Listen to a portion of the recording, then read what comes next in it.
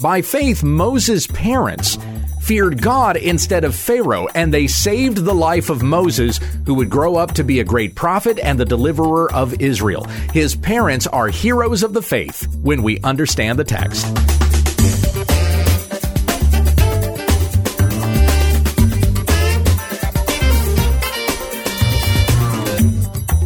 Many of the Bible stories and verses we think we know, we don't. When we understand the text is committed to teaching sound doctrine and rebuking those who contradict it. Visit our website at www.utt.com. Here once again is Pastor Gabe. Thank you, Becky. As we continue our stroll down the Hall of Faith, we stop to consider Moses. That's where we are in our text, Hebrews chapter 11, beginning in verse 23, and I'm going to read through verse 29 from the Legacy Standard Bible. Hear the word of the Lord. By faith, Moses, when he was born, was hidden for 3 months by his parents because they saw he was a beautiful child, and they were not afraid of the king's edict. By faith, Moses, when he had grown up, refused to be called the son of Pharaoh's daughter, choosing rather to be mistreated with the people of God than to enjoy the passing pleasures of sin, regarding the reproach of Christ greater riches than the treasures of Egypt, for he was looking to the reward. By faith he left Egypt, not fearing the rage of the king, for he endured as seeing him who is unseen. By faith he kept the Passover and the sprinkling of the blood, so that he who destroyed the firstborn would not touch them. By faith they passed through the Red Sea, as though they were passing through dry land. And the Egyptians, when they attempted it, were drowned. How about that? You get pretty much the whole story of Exodus right there in just those few verses. Back to verse 23. By faith, Moses, when he was born, was hidden for 3 months by his parents. Now, we don't really consider that. It's almost like he's born, he's an infant, and as practically a newborn, he is put in the basket and then sent down the Nile, where he will end up in the presence of Pharaoh's daughter, who's there bathing in the Nile, and she finds this Hebrew child, takes the child into the house of Pharaoh, and raises the child as her own. That's what we envision about the story, all of those things happening so immediately. But let's go to the story and read it. It's probably been a while for you since you've read the story of baby Moses in Exodus chapter 1. I'm going to start reading here in verse 1. Now, these are the names of the sons of Israel who came to Egypt with Jacob. They came each one with his household: Reuben, Simeon, Levi, and Judah; Issachar, Zebulun, and Benjamin; Dan and Naphtali, Gad, and Asher. And all the persons who came from the loins of Jacob were 70 in number. But Joseph was already in Egypt. So remember, we read about Joseph last week in verse 22 of Hebrews 11. By faith, Joseph, when he was dying, made mention of the exodus of the sons of Israel and gave commands concerning his bones. And when we read about the exodus, when Israel finally left Egypt, it says they took the bones of Joseph with them as they headed to the promised land. And when they would later arrive there, of course, it would be a generation from that time that they left Egypt, because the generation that left Egypt would grumble against God, so he would curse them to perish in the desert. But then that next generation that came into the promised land, they would have buried Joseph with Jacob, with his fathers, there in the promised land. So in verse 6, this is Exodus 1:6. Then Joseph died, and all his brothers and all that generation. But the sons of Israel were fruitful and increased and multiplied and became exceedingly mighty, so that the land was filled with them. And a new king arose over Egypt who did not know Joseph. And he said to his people, "Behold, the people of the sons of Israel are more and mightier than we. Come, let us deal wisely with them, lest they multiply, and it be in the event of war, that they also join themselves to those who hate us and fight against us and go up from the land." So they appointed taskmasters over them to afflict them with hard labors, and they built for Pharaoh storage cities, Pithom and Ramses. But the more they afflicted them, the more they multiplied, and the more they spread out, so that they were in dread of the sons of Israel. So the Egyptians brutally compelled the sons of Israel to slave labor. and they made their lives bitter with hard slave labor in mortar and bricks, and in all kinds of slave labor in the field, all their slave labor which they brutally compelled them to do. Then the king of Egypt spoke to the Hebrew midwives, one of whom was named Shiphrah, and the other was Puah.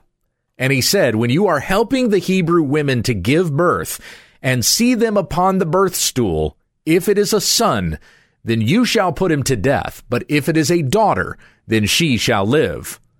But the midwives feared God, and did not do as the king of Egypt had spoken to them, but let the boys live. So the king of Egypt called for the midwives and said to them, why have you done this thing and let the boys live? Then the midwives said to Pharaoh, because the Hebrew women are not as the Egyptian women, for they are vigorous and give birth before the midwife can come to them. So God was good to the midwives, and the people multiplied and became very mighty. Now it happened that because the midwives feared God, he made households for them.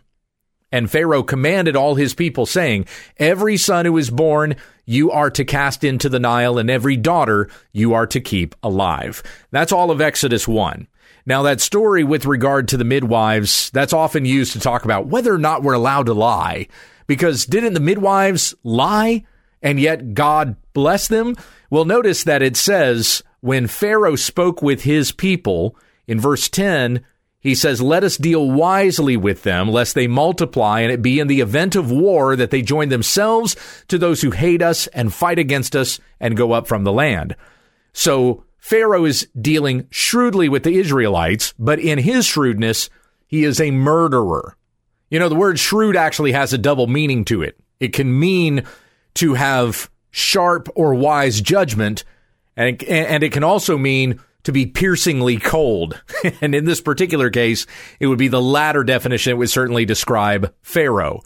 He was being wicked, destroying these Hebrew babies. But the midwives dealt shrewdly with Pharaoh in a God-honoring way. They wanted to save the lives of these boys. Now, consider in the Ten Commandments when we are told not to lie. This is the 9th commandment. Specifically, how is it worded in the Ten Commandments when it says do not lie? What does it say? Does it say thou shalt not lie? In Exodus chapter 20, it says you shall not bear false witness against your neighbor. So speaking of your neighbor in such a way that would bring harm to your neighbor, whether it's harming a reputation or bringing gain to yourself or even destroying your neighbor's life, which is ultimately what we understand a lie to do. A lie, according to the definition of the 9th commandment, would be to destroy another person. Could just be destroying their reputation, or it could be something that actually costs them their lives. But either way, you're talking about treating another person as less than you. It is a very serious sin to lie. And Jesus says those who are liars will be excluded from the kingdom of God. They will be cast into the lake of fire.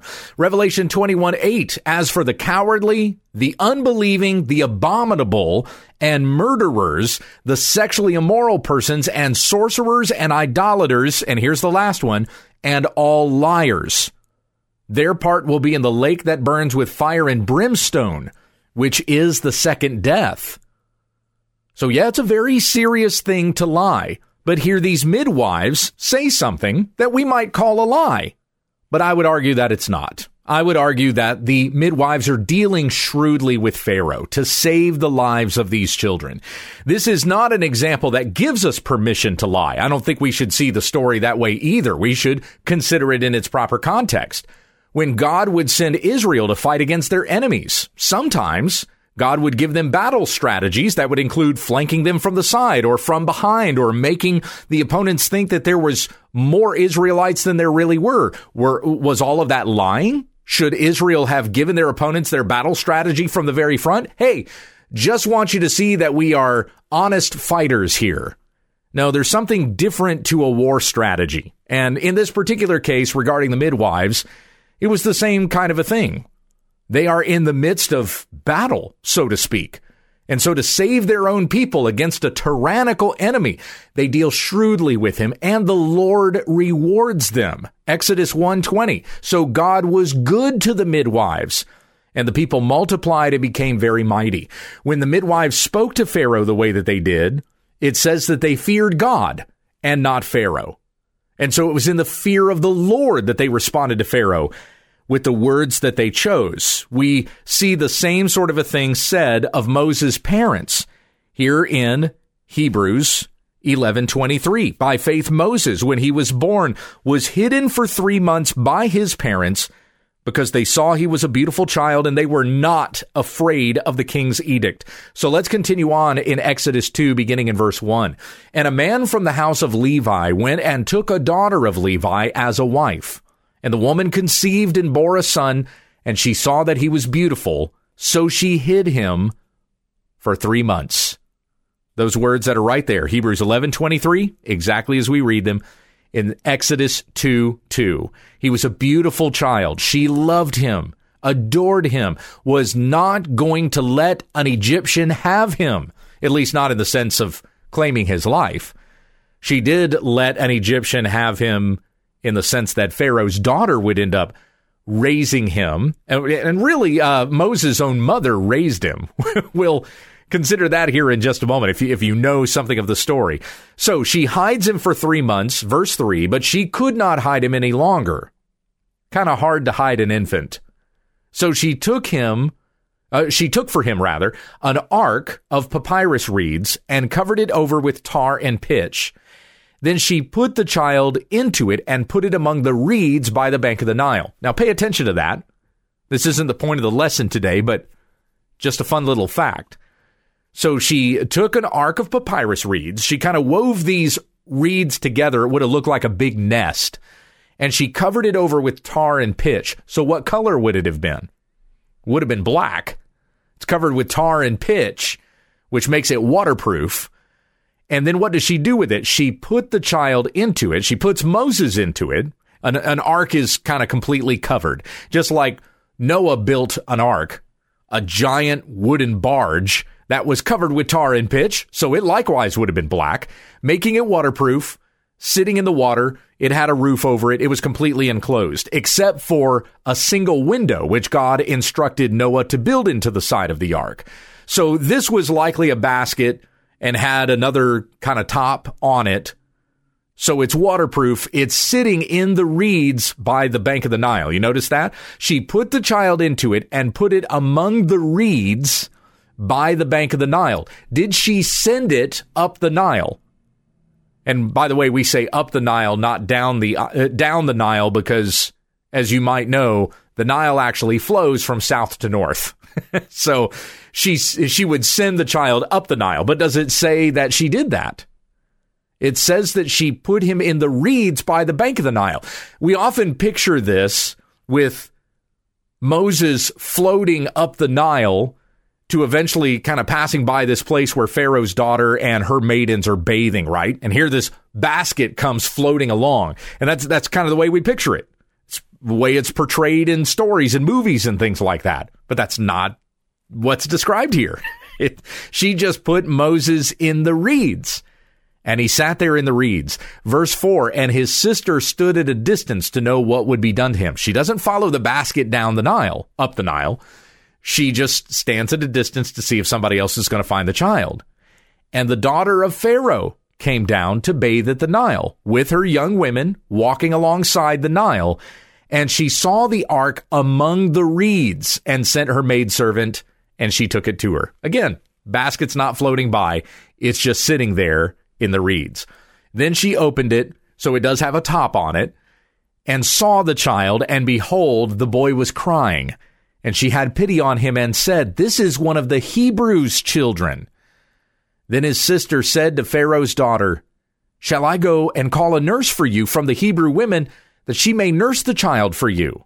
So this is Moses' sister, has come to Pharaoh's daughter. Hey, I know a woman who can take care of him for you.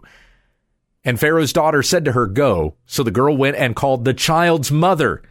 And Pharaoh's daughter said to her, take this child away and nurse him for me, and I will give you your wages. So the woman took the child and nursed him. And the child grew, and she brought him to Pharaoh's daughter, and he became her son. And she named him Moses and said, because I drew him out of the water. So how do you like that? Not only is Moses saved from the hand of Pharaoh, But Moses' mother is even paid by Pharaoh's daughter to raise him and then takes the child to Pharaoh's daughter that he may be raised in Pharaoh's house. Now, I'm sure that Moses' mother would have much rather had him at home. But at least she rests in the comfort of knowing by God's providence, Moses has been saved, his life spared, and he's growing up in a place where he will not be harmed. And all of this was by God's hand, his sovereign hand that delivered Moses from the hand of Pharaoh, that he would even be raised in Pharaoh's house. This would give Moses an opportunity 80 years into the future to step back into Pharaoh's house once again and tell him to let my people go, having been raised in that very place. So we see the faith of Moses' parents here at the beginning of Exodus, chapter 1 through the beginning of chapter 2. Moses, when he was born, was hidden for 3 months by his parents. We read that in Exodus 2:2, because they saw he was a beautiful child and they were not afraid of the king's edict. Had their fear been of Pharaoh, then they would have turned Moses over to be killed to try to spare their own lives. But that's not what they did. They risked their lives on Moses' behalf so that he would be saved. Are you noticing that kind of a theme that's going on here in Hebrews 11? You're seeing over and over again that some of these faithful are giving their very lives. Abel lost his life because of the faith that he had in God. Enoch lived his life in faith, and he was taken up at the very end because he was seen as pleasing to God. Hebrews 11:5. Noah gave his life to serve God, even in the midst of all of the hateful people who opposed God and opposed Noah because of his righteousness. Yet he continued to trust in God and obey him, and was delivered from the judgment of God. Abraham left his place of dwelling and traveled hundreds of miles to the west to a place he didn't even know where he was going until God told him to stop. And that land he was going to give to his descendants. Abraham lived his life in faith unto the Lord, and it was counted to him as righteousness. Isaac, Jacob, Sarah, same thing. Joseph. And here we get to Moses, his parents, willing to risk their lives to save this child. And then in verse 24, by faith, Moses, when he had grown up, refused to be called the son of Pharaoh's daughter, choosing rather to be mistreated with the people of God than to enjoy the passing pleasures of sin, regarding the reproach of Christ greater riches than the riches of Egypt. Now, how could Moses have regarded the reproaches of Christ when Jesus hadn't even come to life yet? He had not become incarnate, as we understand that. We did not know the name Jesus Christ at the time of Moses because God had not yet become incarnate. Fully God and fully man, born as a baby in Bethlehem, growing up and living a perfect, sinless life, which no man has ever done but Christ alone, dying the death that we're supposed to die, rising again from the grave so that all who believe in him will not perish but have everlasting life. That story had not yet been told. Christ, who was persecuted and even put to death, and Moses regarded the reproach of Christ greater than the treasures of Egypt. So how was Moses able to do that if Jesus had not even yet been born? We'll talk about that tomorrow. But just consider here, we don't think of Moses' parents as being in the hall of faith, but according to Hebrews 11:23, they are. By faith, Moses, when he was born, was hidden for 3 months by his parents because they saw he was a beautiful child and they were not afraid of the king's edict. Moses' parents are in the hall of faith. Now, what were their names? Because when we read at the very beginning of Exodus 2, verse 2, it says that, verse 1 rather, a man from the house of Levi went and took a daughter of Levi as a wife. And the woman conceived and bore a son, and she saw that he was beautiful, so she hid him for 3 months. We've not ever gotten their names there, but we do read their names in Exodus 6:20. And Amram took his father's sister Jochebed as a wife, and she bore him Aaron and Moses. And the years of Amram's life were 137 years. So there you go. Moses' father was Amram and his mother Jochebed, and they are heroes of the faith. And likewise, like they, we should fear God rather than man. As I heard recently in an old sermon from R.C. Sproul, he said, "Beloved, the single most frequent reason why people compromise and negotiate the gospel of Christ is to please man. People will compromise on the gospel because they fear man rather than God. But as Spurgeon said, fear God and nothing else." And so, taking a lesson from Moses' parents, let us continue today in the fear of the Lord. Heavenly Father, I pray you would give us courage in these days, that we would stand firmly upon your truth as proclaimed in Scripture, taking a lesson from even Moses' parents who feared God rather than the king.